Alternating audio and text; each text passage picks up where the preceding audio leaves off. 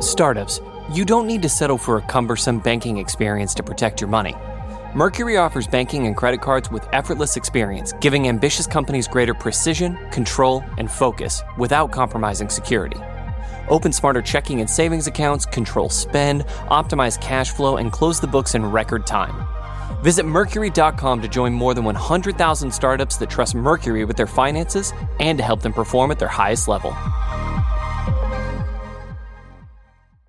Canva presents stories to keep you up at night. It was an ordinary workday until... The Singapore presentation is at 3 a.m. The office was shocked. But that's when we sleep. Maya made it less scary with Canva. I'll just record my presentation so Singapore can watch it anytime. Record and present anytime with Canva presentations at canva.com. Designed for work. Hi, I'm Kara Swisher, editor-at-large of Recode. You may know me as someone who tried to buy a whistle on Pennsylvania Avenue the other day, but how weird, they're all sold out. But in my spare time, I talk tech, and you're listening to Recode Decode from the Vox Media Podcast Network.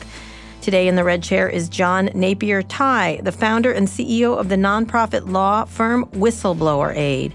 Its clients are all government employees and private sector workers who want to report violations of the law by their employers without breaking the law themselves. John previously worked at the State Department, leading the Internet Freedom Section. John, welcome to Recode Decode. Wonderful. Thanks for having me. Thanks for coming. Let me just start. I want you all to explain what you all do at Whistleblower Aid in much more detail. But what's gotten you in the news lately was the MIT situation. That's right. So can you explain what you all did in that? I've written about it in the New York Times. I've talked. I know Joey Ito very well. Talk about what happened there, because Ronan Farrow ended up using your material or your whistleblower. Yeah, that's right. So Ethan Zuckerman, who was a professor there and is leaving now, he basically got in touch with me. We use special apps for security and everything, and he said, "I have someone I want to send to you." So Signe got in touch, and we had explain who that was. Signe Swenson is the whistleblower in the MIT case. So she had formerly been a development officer at MIT Media Lab, and she was very uncomfortable with what she saw there, really for several years, especially related to Jeffrey Epstein, some other things as well.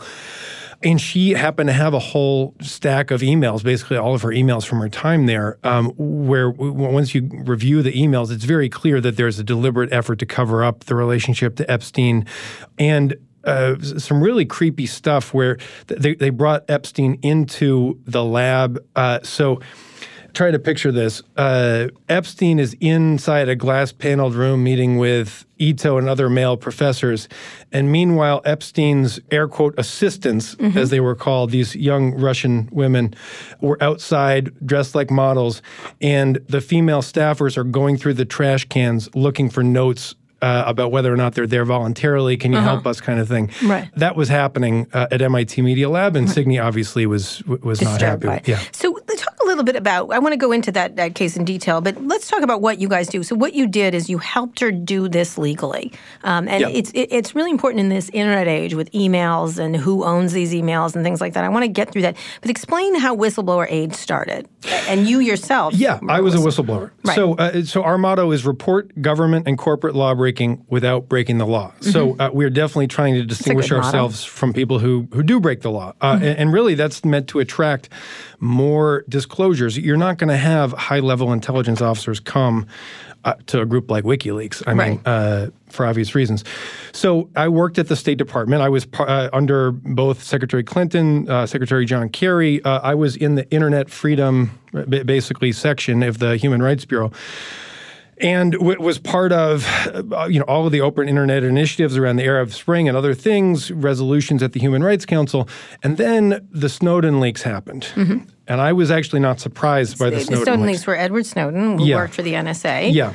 And I had been for a couple of years at that point thinking, wow, when is this stuff going to come out? It's so huge. I mean, what the U.S. government is doing is so huge. I wasn't personally read into those programs. I had no need to know. This is PRISM and some of the others, which were they were spying on internet companies and the American people by extension. Yeah. I would say they were collaborating with internet companies to spy on the American people. Yes. Both. I think the internet companies spies how much they were spying. Yeah. That's where they were. Yeah. So the Snowden disclosures happened, and obviously that was front page news every day for months. Did you think it was going to come out? You weren't read into this, but how were you aware of that? I was,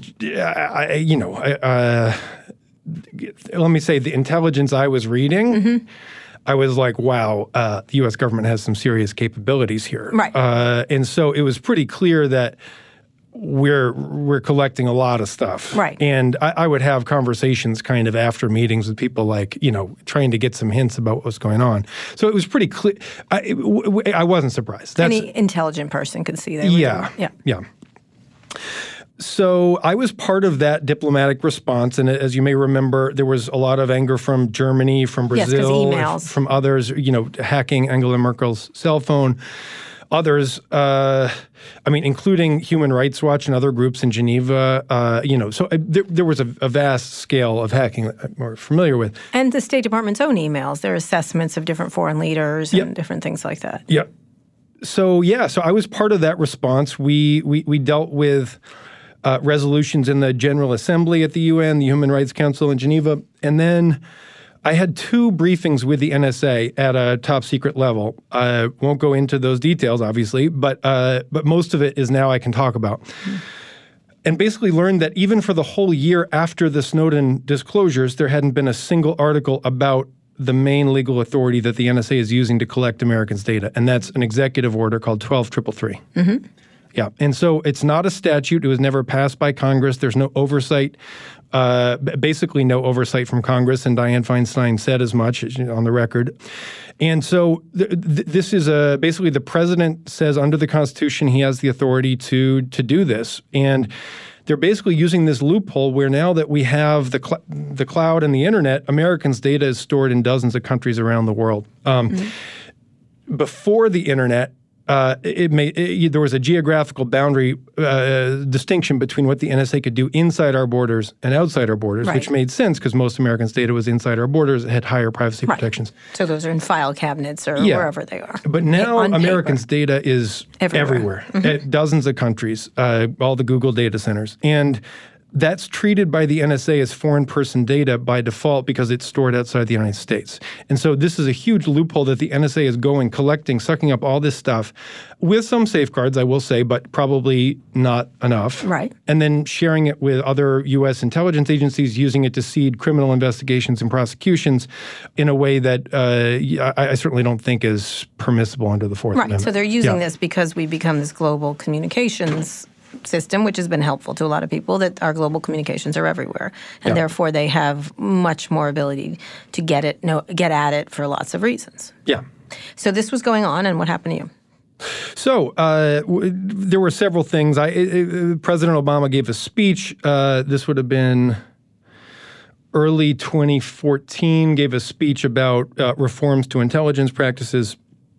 I had worked before that speech to get some changes to the practices under 12333, which had really gotten lost in the whole shuffle.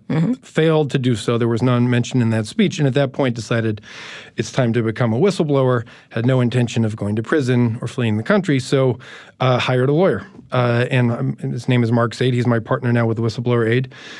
Now, you're not a lawyer, correct? No, I am, yeah. You are? Oh, you are? Okay. Yeah, I'm a lawyer as well. So you hired your own lawyer?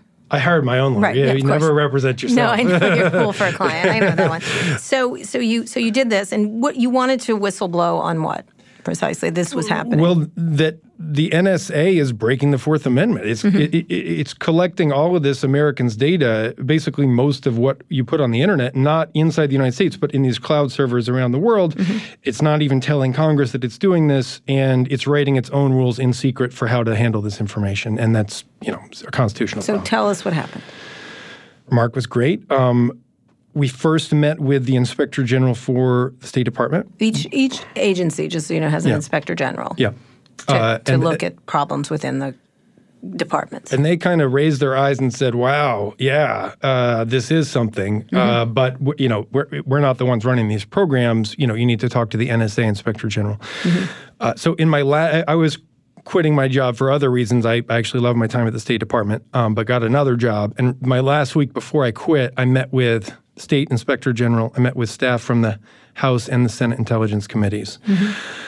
And then a couple weeks later, after I had left government, met with NSA Inspector General staff. And then ended up, so that went well. And then within a month or so, I had submitted an article for pre-publication review. So the way this works is whenever you get a security clearance, you have to sign all these NDAs and things saying anytime you write about your work, especially if it relates to classified material, you have to submit it for review. They get to, redact things. Same thing with speeches and everything else, which is what got Michael Flynn in trouble. One of the many things that got him into trouble. Go ahead. Yeah. So that actually went well. And I was able to publish most everything in an op-ed in the Washington Post. There's a couple interesting things here. One is, the mechanisms to protect whistleblowers are not sufficient, but they're actually more powerful than many people understand. And what's classified changes from moment to moment, based on the decisions of senior leadership. I was basically able to get some things declassified through this process that were classified when I started the process. Like they didn't want to take it to court and have me file a First Amendment lawsuit, so they just declassified it and let me publish it. Right.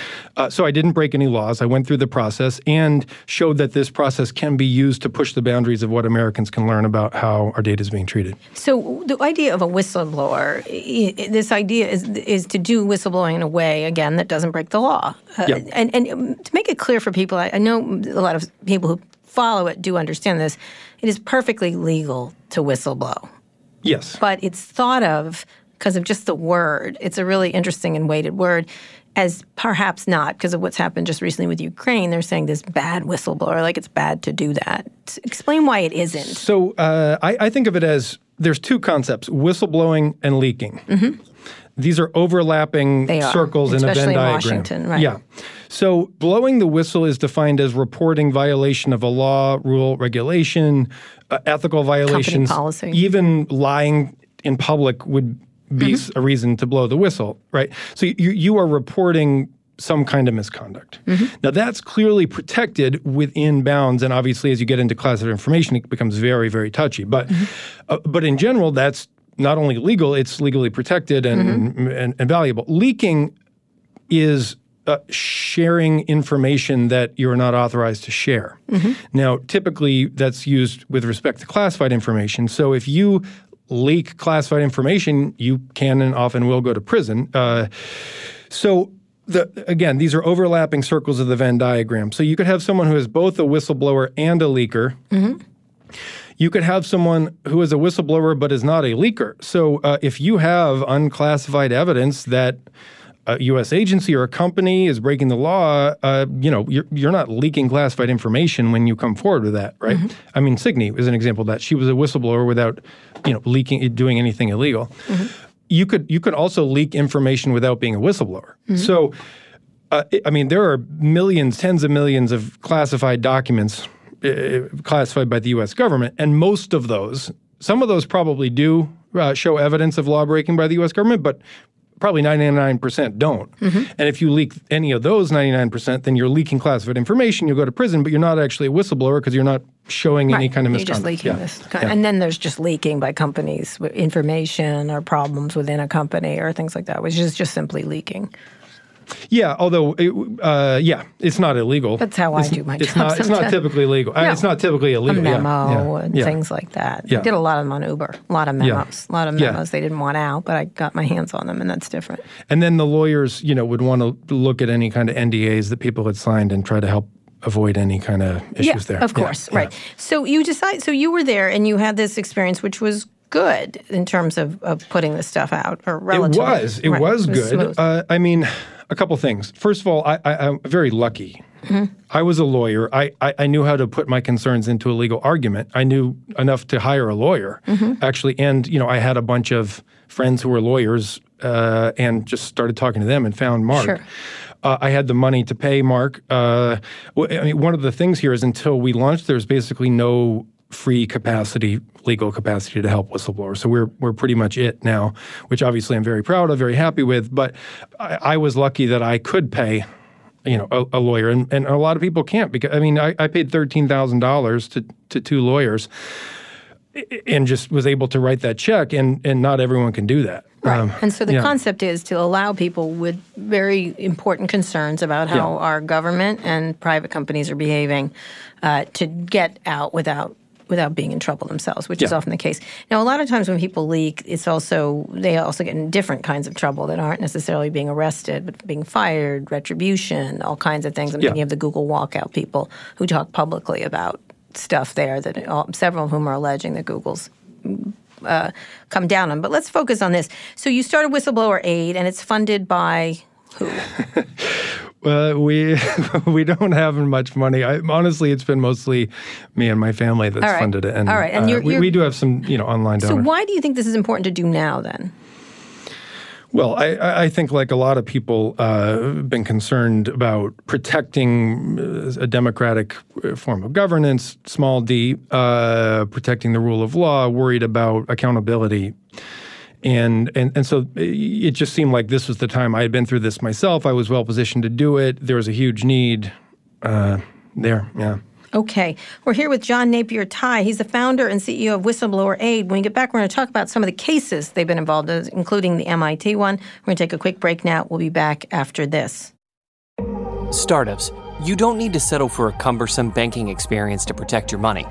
Mercury offers banking and credit cards with effortless experience, giving ambitious companies greater precision, control, and focus without compromising security.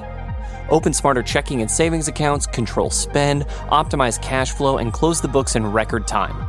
Visit Mercury.com to join more than 100,000 startups that trust Mercury with their finances and to help them perform at their highest level. Canva presents Unexplained Appearances. It was an ordinary workday until... That presentation appeared out of thin air. Also, it's eerily on brand. Wait, did that agenda just write itself? Words appear, making this unexplainable case... Unexplainable? It's Canva's AI tools. I can generate slides and words in seconds. Really? The real mystery is why I'm only learning this now. Canva.com, designed for work. We're here with John Napier Tye, the founder and CEO of Whistleblower Aid. It's based in Washington, and it helps whistleblowers legally blow the whistle, essentially. So talk a little bit. So the MIT case, which you've talked about, is she had emails. Why was that not problematic as an employee? I know a lot of tech people, when they download emails, they download any documents, these companies are watching them carefully about what they take and what they don't take. And email, of course, is so full and rich with information these days because it's the way people communicate. She was concerned and didn't feel she had a way to get it out there, but she had the email trail that proved her case. Yeah. Well, I would start by saying every case is very context specific, so I can't – it's hard to make generalizations. Sure. So some people have signed documents that make it a problem for them to share emails. These are NDA documents. NDA documents, any kind of security policies for the tech system. Certainly it would be a mistake to hack into your employer's system without appropriate access. You could definitely be prosecuted for that. Right, but these NDAs are pernicious as far as I can tell. They're overreaching and pernicious. Yeah, and often unenforceable. And so it comes down as a legal judgment. You explain to the client, well, look, you signed this thing and you might be violating this thing, but that's up to you to decide, and we can help you if, how you want to do. But there's a good chance that this wasn't a legal binding contract to begin with. You won't ever know until you get to a court, right. Which hopefully doesn't happen. And there's all kinds of things you can do to mitigate it along the way. Especially if you're currently working at a company, showing that you've gone through your chain of command or other things are sort of laying the groundwork for you to be on stronger ground later on. So we help people walk through that. For instance, me going to the IGs, I knew that the IGs did not roll back the NSA's collection. Really? No. Yeah. I'm surprised. But we knew that we had to do that so that I showed I was doing the right way. And so, that's a lot of what we do for people is we help them walk this path, and everyone is different, but how to insulate themselves from blowback. So in this case, let's go over MIT, and then I want to go over some of your other cases. Yeah. In MIT's case, she was concerned and she called you. Yeah. And talk about that.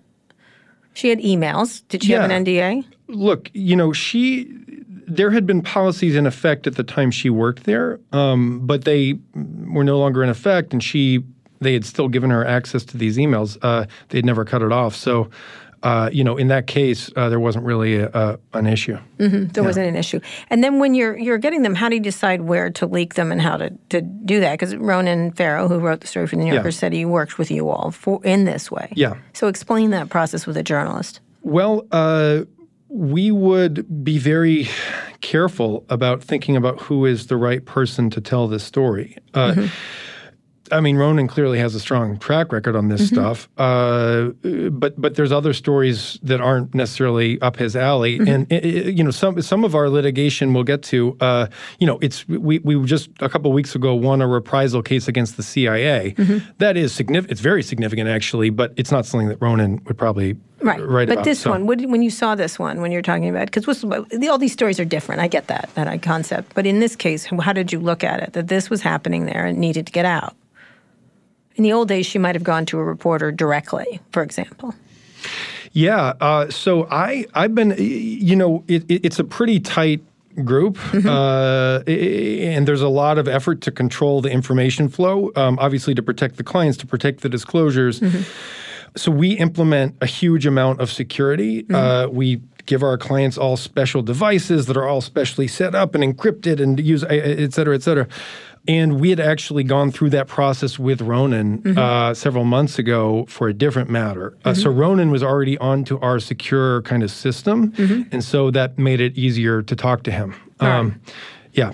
So. And these secure systems you need to use because people are following the track. And obviously Ronan had experience with that with Harvey Weinstein because he was being investigated by some Israeli group. And so he that was the thing that we worked with him on in his reporting. It'll be in his book coming out next month. Basically, this company, Black Cube, was hired, which is an Israeli private intelligence firm, was hired by Harvey Weinstein to go after both the women accusing him of rape and the journalists recording this, including Ronan. And we have helped a former subcontractor of Black Cube become a whistleblower with respect to the Southern District of New York. So I'm going to get off on a tangent here, actually. Talk about that, protecting yourself from a technological point of view. Why is it so important? And what do you do today to do that? What are the various methods? And I know they're different in different cases. Yeah. So the threat model is pretty extreme for us because, especially with some of our CIA clients, I mean, these are current U.S. intelligence officers handling the most top secret things. And so our clients are targeted by Russian intelligence and Chinese intelligence, which means that my communications with my clients will be targeted by those groups. Now, obviously, they would be operating illegally, but they definitely do it. Then there's, the FBI and the CIA, which run their own counterintelligence investigations. And, there are legal protections in place, and I wouldn't say they're universally ignored. I would say that a lot of these decisions about who to investigate and which tactics to use happen in secret. There's never reported to Congress or to a judge. And anyone who's at that level with such a compartmented clearance, there's some of these programs have like 5 people who know what's going on, right? And so they can if it leaks out, they already know who the 5 people are, and they just go search everything they've ever done. So, we have to credibly be able to recommend our systems to people in that position. Now, we don't want them to tell us classified stuff. We don't accept classified information, but to give them legal advice. And even just using an encrypted app or asking a lawyer for advice can be enough to trigger a counterintelligence investigation against intelligence officers. Right, just even talking to you. Yeah. So how robust are these systems that exist commercially for people, like WhatsApp encrypted, Apple's encrypted? The only way to reach us, you have to install Tor browser. Right. And then explain that. So okay, this is a browser that. So like Internet Explorer, Firefox, or whatever, Chrome. This is a special browser called Tor browser that was actually initially funded by U.S. government. Now it's its own nonprofit, and it is a way to access a whole bunch of hidden sites, pejoratively called the dark web. So there's definitely some illegal things that happen on there, but it's also the main tool used by human rights and democracy activists and repressive regimes all over the world. It's a bad name for all the bad stuff. Yeah. And it does have bad stuff. There is some bad stuff People on there use it for sure. bad reasons. Yeah. But we have a good website on Tor, which is you can basically send us a message at our special site called Secure Drop, created by Freedom of the Press Foundation, which does a great job, or they've managed it. And basically, this is the sort of state-of-the-art online communication security platform. It'll take you 5 extra minutes compared to sending an email, but it's so much more secure. So that's what we do. That's the only way to reach us. And I'm not going to go into the details, but I will say everyone who works for us has a special device with special VPNs and we've created anonymous numbers and aliases. I mean, it's quite elaborate. There's a 40-page single-space security policy you have to sign. Right. Yeah. What it is you create different. It can be anything from going to China and buying an Android device and then never signing on to anything and then throwing it out afterwards to using WhatsApp, to using Signal, to using Signal. We recommend Signal is what we use.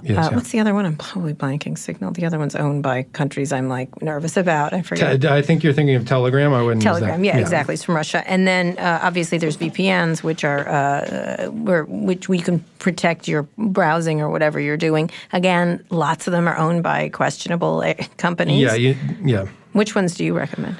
We recommend Mullvad VPN. Mullvad? Yeah. I don't know that one. Wow. Yeah. There's a couple. There's a couple. And again, this is a way to mask your movement on the internet, which is becoming increasingly difficult. Yeah. Because and we do a lot in person. Like we have air-gapped machines and printers that we use to create documents, and then we only print them on the air-gapped printer, so there's no way for that data to hit the internet and get stolen. And then we have a burn bucket and we burn up all the papers once a week. Right. Yeah. So paper works. Or you eat it or something like that. Yeah. So there's all these, because what has happened is we've been introduced to a lot of technological wonders that let us communicate, but they track us everywhere we go. And I think people don't realize how tracked and censored and cameraed this whole country is. We'll get into that. Not just this country. I mean, obviously China we talk about all the time, but this country is the same thing. Yeah. And so each of these whistleblowers get in touch with you in these various technological ways to protect from the internet. Talk a little bit about some of the other cases. You had the MIT case, which she was giving emails, which she had rights to, I guess, or they had let her, and then released it to a reporter, very traditional. The guy got fired. And had to resign from the New York Times and MacArthur Foundation. Exactly. And the president of MIT is under a lot of pressure also because more emails have come to pass that they knew about it. Of course, everyone, they always know about it. So not always, but it's a shocking amount how much they knew about it before stuff. Talk about some other cases, some key cases that you think are really important. Yeah. So our very first case was two CIA officers, Andrew Bakai and Jonathan Kaplan, whose names are public now, been reported.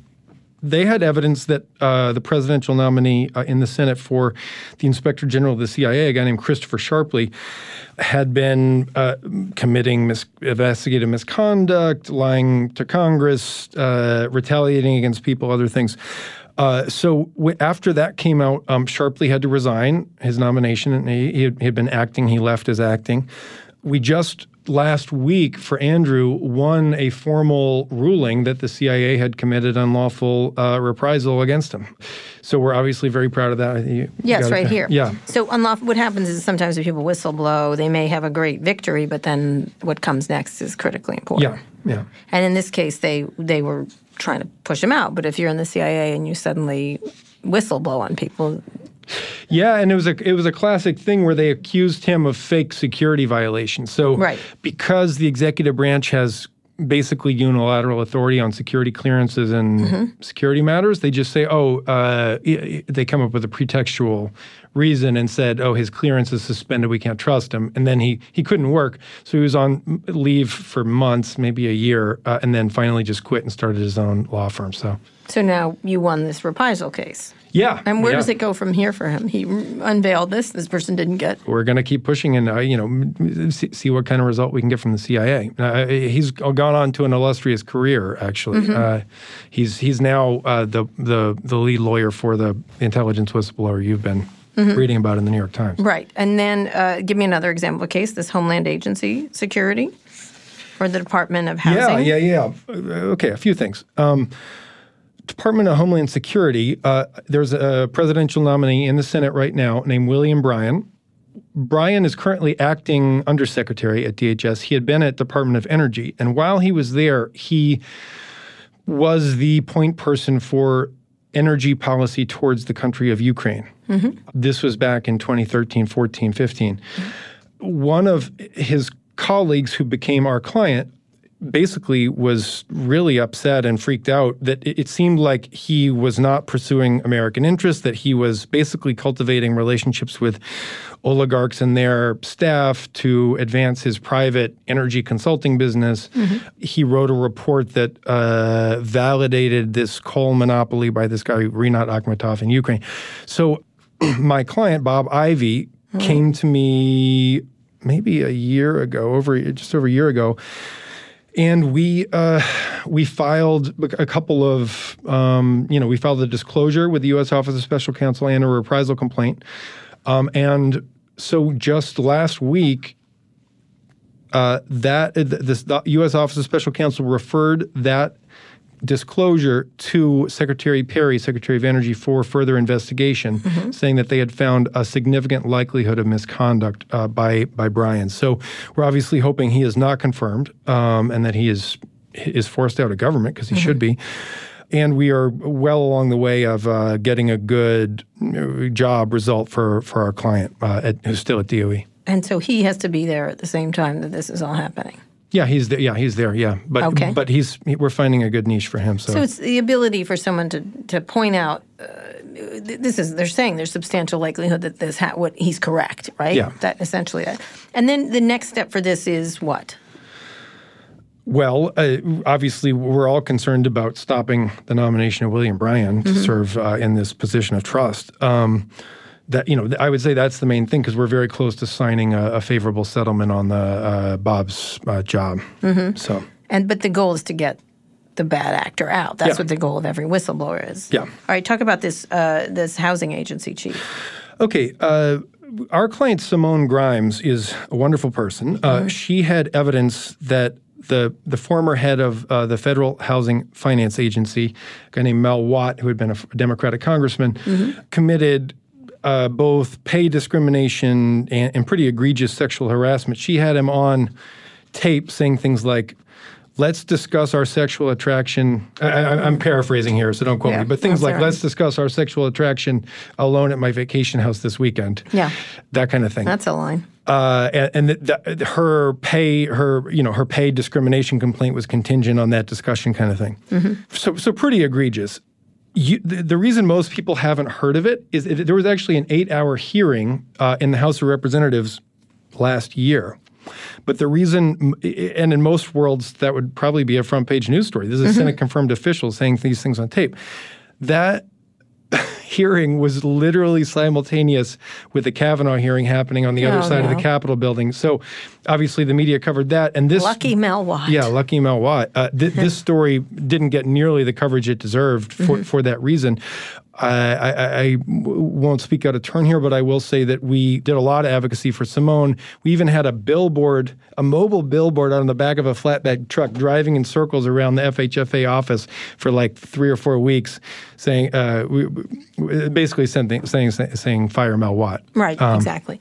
And so these are all different. You pointed out these are all very different. As we get back, I want to talk a little bit about where whistleblowing is going in the modern age. Obviously, you have to protect the whistleblowers, but at the same time, the massive amount of email, the massive amount of text, the massive amount of things does create an opportunity and a problem at the same time. I'm thinking of what's happening with Ukraine this week, and I want to get into that. And then also a lot of these companies, the amount of information they have on people and who should protect this so that people are able to do these things in a way that's legal. We're here with John Napier-Tye. He's the founder and CEO of Whistleblower Aid. We're going to take a quick break now, and we'll be right back. Support for this show comes from Fiverr, the world's largest marketplace for freelance services. In the fast-paced world of business, every decision counts. And when it comes to hiring, there's no room for guesswork. That's why Fiverr has developed solutions for businesses to make outsourcing projects simple, quick, and compliant. You can gain access to curated talent through Fiverr Pro's catalog of top freelancers, organized by skill and experience. Streamline your projects with a user-friendly dashboard where you can track progress and collaborate with your team. And for anyone needing the highest level of white glove service, Fiverr Pro's project partners can manage multiple freelancer engagements for you. Project partners will outline requirements, assemble a roster of freelancers, and manage a schedule to ensure your deliverables are completed on time. Ready to scale smarter? Visit pro.fiverr.com to sign up and use code VOX for 15% off any service. That's pro.fiverr, Fiverr.com, and use code VOX. Businesses of all sizes count on IT heroes to save the day every day. And because there's no telling what the day will bring, you need a built-for-business PC solution that gives you security, performance, manageability, and stability no matter what stage you're in. Intel vPro is here to help. Intel vPro provides business-class performance and reliability on powerful PCs that boost user productivity and satisfaction. And it offers multi-layer hardware-based security for below-the-OS protection, better application and data security, and advanced threat detection to help prevent issues before they happen. Whether the team is in office or working from home, security is the name of the game. The Intel vPro lets you remotely update, restore, and secure your business's PCs, even if they're outside the firewall. Plus, the integrated and validated platform helps ensure smooth PC fleet management and means you can maintain and scale PCs with confidence, helping you save the day, every day. Intel vPro, built for what IT heroes do, built for business. No product can be absolutely secure. Learn more at intel.com/ITheroes. We're here with John Napier-Tye. He's a lawyer and a former State Department official who is the founder and CEO of Whistleblower Aid, which helps whistleblowers of all kinds whistleblow legally. So let's first talk about what's happening this week in the Ukraine. This is a whistleblower. It is. So explain for the people what's happening. Well, my colleagues at Whistleblower Aid, two members of our legal team, are this person's lawyers. That's so right. Andrew Bakai and Mark Zaid. Broadly speaking, a U.S. official, I can't really go into details, a U.S. official had what they considered an urgent concern, which is a legal term of art, that related to communications with a foreign government, and brought that concern to the Inspector General of the Intelligence Community. Which is the first step, right. It can be the first step. It's not necessary. There's actually a lot of options, but it's a typical first step. That Inspector General found that this met the legal standard to be a, quote, urgent concern. But nevertheless, the Director of National Intelligence refused to turn that urgent concern over to Congress. Which is supposed to go to Congress. Yes. Yeah. Or it had previously. Well, it's a confusing situation. There's basically some imperfections or ambiguities in the law here, where if the IG had found it was not an urgent concern, then the whistleblower would have a clear path to go to Congress. I see. But it was never contemplated by the people who wrote the statute that something that did constitute an urgent concern would not be permitted to go to Congress, and that's where we find ourselves today. They love to slip through these laws, don't they? Yeah. So you're representing him, and I am not representing him. My colleagues. Your colleagues are. Yeah. So right now, since you cannot talk about this, is what's been reported, and the president has said it, is that first he pretended he knew the whistleblower, which he hopefully does not know who that is, but that he was a Democrat at some point, all kinds of things, trying to FUD the situation really expertly, which is they do very well. But basically, he said he did have this conversation, it has to do with the Ukraine again, and that he's essentially admitted, and his lawyer has admitted, that they were trying to get the Ukraine to investigate Joe Biden, his political rival. There's some allegations that they withheld aid because of that to the Ukraine in order to do something for private political impact that would aid President Trump. At the very same time, I just did an interview with the head of the FEC, the Federal Election Commission. There's no way to pursue this because there's not a quorum at the Federal Election Commission, so it's kind of a perfect storm of possible corruption, alleged corruption. So what happens now with this whistleblower? What occurs? This just is a standoff between essentially the White House and Congress again. You're choosing your words carefully. I can't really talk about this case. I'm sorry. Right. Okay. Yeah. Talk about but this idea is the people continue to whistleblow in these. Yeah.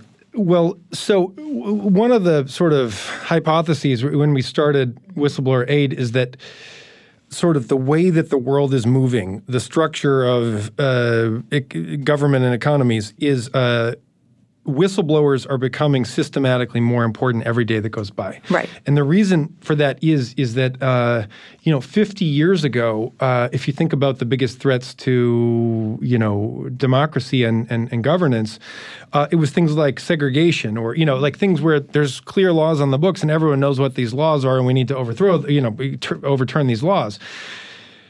So much of the threats to democracy today are hidden and covert, and it's about the control of information, the misuse of information, and that's true, obviously, in all these tech companies, all these government agencies. And so as that happens, as threats to democracy are contingent on the control of information, the value of whistleblowers is going up every single day. Right. And the threats to whistleblowers for retaliation and for people to find out who they are. So, I would say we are trying to fill that gap, and there I would say we're only scratching the surface. There are a lot of cases that we've gotten in and that we've just had to say no on because we don't have enough people and lawyers and stuff. My point is that the demand for this is, if you look nationally and globally, it's basically infinite. Right, infinite. Yeah. I mean, think of all of the here's when we have the money and the staff, I want to expand into things like criminal justice. I was a legal aid lawyer in Louisiana. There's staff in those police forces in New Orleans and those parishes down there, the district attorneys, who have a lot of evidence that these law enforcement officers are breaking the law, railroading innocent people, whatever it is. And we should represent those people and start disbarring these lawyers. I mean, So talk about that idea that here there's never been a bigger need because the information is covert, and the ability to track these people has never been stronger. And at the same time, the ability for whistleblowers to have their people, the people they're whistleblowing on, their behavior tracked has also never been better. Everyone's in emails. I'm thinking of I was talking this morning because some of the government is investigating, different governments are investing in all the tech companies. And the only thing I'm thinking about is, the emails. It's the Hillary Clinton joke, but boy, is there going to be a lot of good evidence that will look bad if correctly assembled. Yeah. I mean, so when whistleblowers come and ask me for advice, my first piece of advice is always talk to a lawyer first before you do anything else. But then the very second piece of advice is secure the evidence. And typically that's not forwarding the emails to journalists, it's printing them off because you don't want to create a record of forwarding to anyone. Right. Or even on a secure device. It's difficult. You wouldn't do this for classified information, but you can take photos with your secure device of the screen so that there's no evidence even of printing. Right. Things like that. So you're looking to preserve the evidence without creating a trail that leads back to you. Right. And so talk about the secure device. I always tell people to take a picture of it, but not on a phone that's attached to the internet or just a camera. I would buy a new phone. Right. Or an iPod, actually. The iPod is cheap and small and it has, it doesn't connect to 4G, 3G, but it connects to Wi-Fi. So right, so you can then be able to send it or keep it or move it somewhere else. Yeah, I get a new. Don't use your personal device, right? Or definitely not a work device for any of this. No, people do use work devices. I was always fascinated when they would send me memos like, "Don't do that. Just a picture of it's fine." And on a device that isn't owned by your company and possibly a camera, just send me a camera picture at this number and stuff like that. But there's never been more information available at the same time because the government and these companies are generating enormous amounts of proof of behavior. I mean, look at MIT. I mean, this is an astonishing. I couldn't believe those emails that they didn't know that they could possibly be discovered at some point or downloaded by people. Don't send emails that you don't want in the New Yorker. Were you surprised by those emails? I was like, wow, you don't even have to try to prove what they're doing. They gave them nicknames. They didn't. Yeah. I'm not especially surprised. I mean, seems pretty straightforward. They wanted Epstein's money. They didn't want to associate with him. Right. I mean, it was astonishing. And then the second part is this Mel Watt thing is the recordings. Look at what happened to Roger Ailes. Look at what happened to... Yeah. How do you treat those? Because anyone with a cell phone. Well, again, it's very sensitive. I mean, again, talk to a lawyer before you do anything, because in some states it's illegal to record someone without their knowledge and consent. So, like, we don't want to get people in trouble here, and so that's why the advice is always talk to a lawyer first. But in general, people just are doing it in any case, correct? And then releasing it or having it in their back pocket or something else. Yeah, I mean. It's a new way. This is the world. This is the world. And I will. Let me say, I'll be interested to see as the Epstein story develops what kind of evidence Epstein was collecting on his friends. Oh, absolutely. Yeah. I'm waiting for that shoe to drop. I'm hoping people with subpoena power can get that. I obviously don't know. Have any but you'd have knowledge. to assume that this is the thing. So you've got cameras. You've got to make sure that when you're taking pictures or doing else that you're doing it legally, correct, or not within a state or taping someone. Although sometimes it hardly matters if you can use it for leverage, obviously. Yeah, I mean, you don't want to also blackmail people into doing what you want either. People. I mean, just have it. It exists. The only piece of advice you won't regret is talking to a lawyer. If you walk into your work and start taking pictures of sensitive things, you could get in trouble. You could get sued. Depending on what it is, you could be prosecuted. So, can I ask you, what states are looser on this kind of stuff? California would be my guess, or I don't know. Although I do know that Massachusetts is a one-party state. Mm-hmm. Meaning. Excuse me. I got it wrong. Massachusetts is a two-party state. Both parties have to consent to a recording, whereas D.C. is a one-party jurisdiction. Right, and New York, I think, is a one-party. Not sure. From what I understand. Yeah. So that's one. That's taping. The other is photographs. The other is sensors. People following you around and knowing where you are. When you have your whistleblowers, that's got to be a concern. Yeah, I mean, we've met with former intelligence officers to train us on how to have meetings without being followed and all the rest of it. So how do you do that? Don't bring any devices with you. Take multiple forms of transportation. Learn to look around without looking like you're looking around.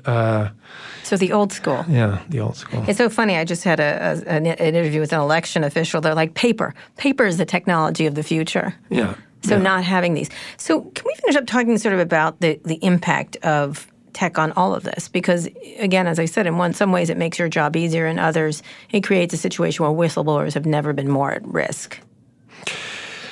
Well, I mean, yeah, technology. I mean, you have made a wonderful career out of this. There's so many different implications in every aspect of our lives. Mm-hmm. It does typically create a stronger chain of evidence for misconduct. Mm-hmm. So that's the first insight. And it, as I advise clients on how to avoid retaliation, we are obviously thinking about the technological angle and how these technologies could be creating a trail to the client that we want to avoid. Mm-hmm. So going through, to finish up, if you're going to be a whistleblower, the things you need to do are? Talk to a lawyer. Secure the evidence, ideally either print it off or buy a new device and take photos. But again, I don't want to give blanket advice because you wouldn't do that in a SCIF with classified information. Of course not, no.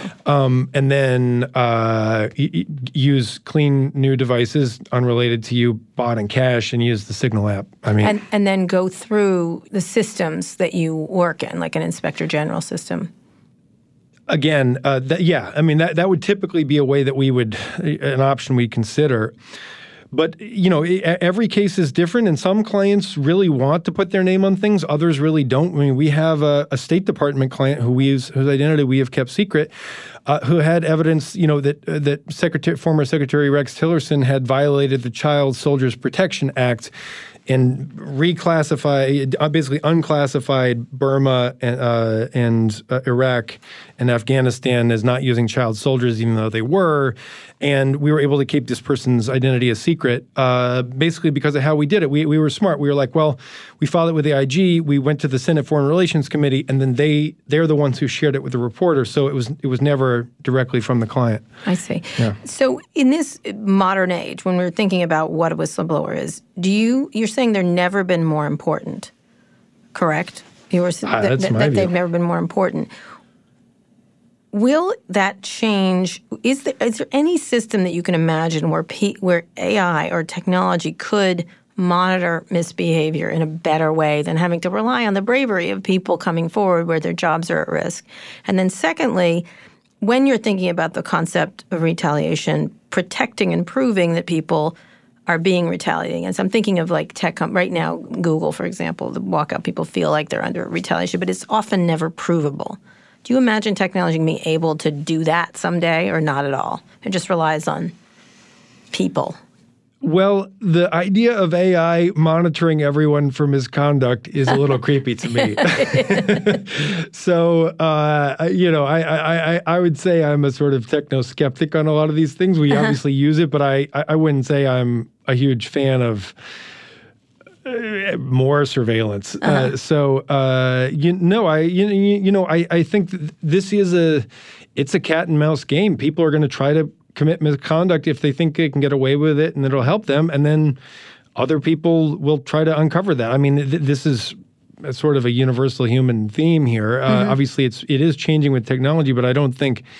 I mean, anyone who writes the AI systems will know the workarounds and the hacks. Right, exactly. So, and do you imagine people are getting braver, that they feel that when things are gone awry, they want to see something, say something?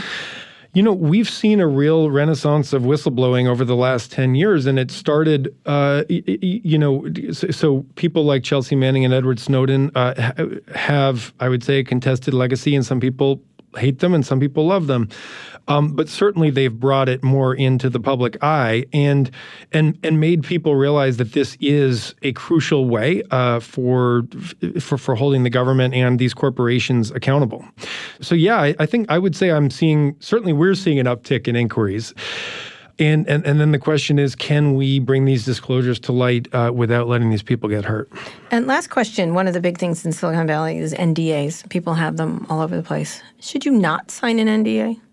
Talk to a lawyer. I mean, every case is different. I can't give you advice, and a lot of companies just won't hire you if you don't sign it. So, but it's unclear whether it's enforceable. So, did you have a point of view on them? There is, this gets actually back to our sort of philosophy here. I mean, unlike WikiLeaks, we do agree that there is a legitimate scope of secrecy for U.S. government, at least some secrets, right? And so we're not 100% transparency, declassify everything, publish everything. No, like some things, there were human rights activists named in some of the Manning cables who had to leave their countries and come to the United States and leave their family, their it can be indiscriminate. It shouldn't. Yeah, and so there are real privacy costs to mass leaks that we recognize, and that makes every case complicated and different. There can be a place for secrecy for certain types of secrets, especially protecting, people's privacy. But figuring out where to draw that line, I would say, is with the whole society is struggling with that. Absolutely. Wait till we get censored, each of us. Oh, God. I know, right? Anyway, John, thank you for doing the work you do. But one of the key things is get a lawyer. Get a lawyer, right? Yes. Get a lawyer. Anyway, John, thanks for coming on the show. You can follow me on Twitter at Kara Swisher. My executive producer, Erica Anderson, is at Erica America. My producer, Eric Johnson, is at HeyHeyESJ. John, where can people find you and Whistleblower Aid online? Whistleblower.org and on Twitter at WBAID Law. WBA Law. Yeah, and you can read some of their cases. Their most prominent one recently has been the situation at MIT where they got a whistleblower to work with a journalist and had quite a lot of results for that. If you like this episode, we'd really appreciate it if you shared it with a friend. And make sure to check out our other podcasts, Recode Media, Pivot, and Land of the Giants. Just search for them in your podcasting app of choice. Thanks also to our editor, Joel Robbie. Thanks for listening to this episode of Recode Decode. I'll be back here on Friday. Tune in then.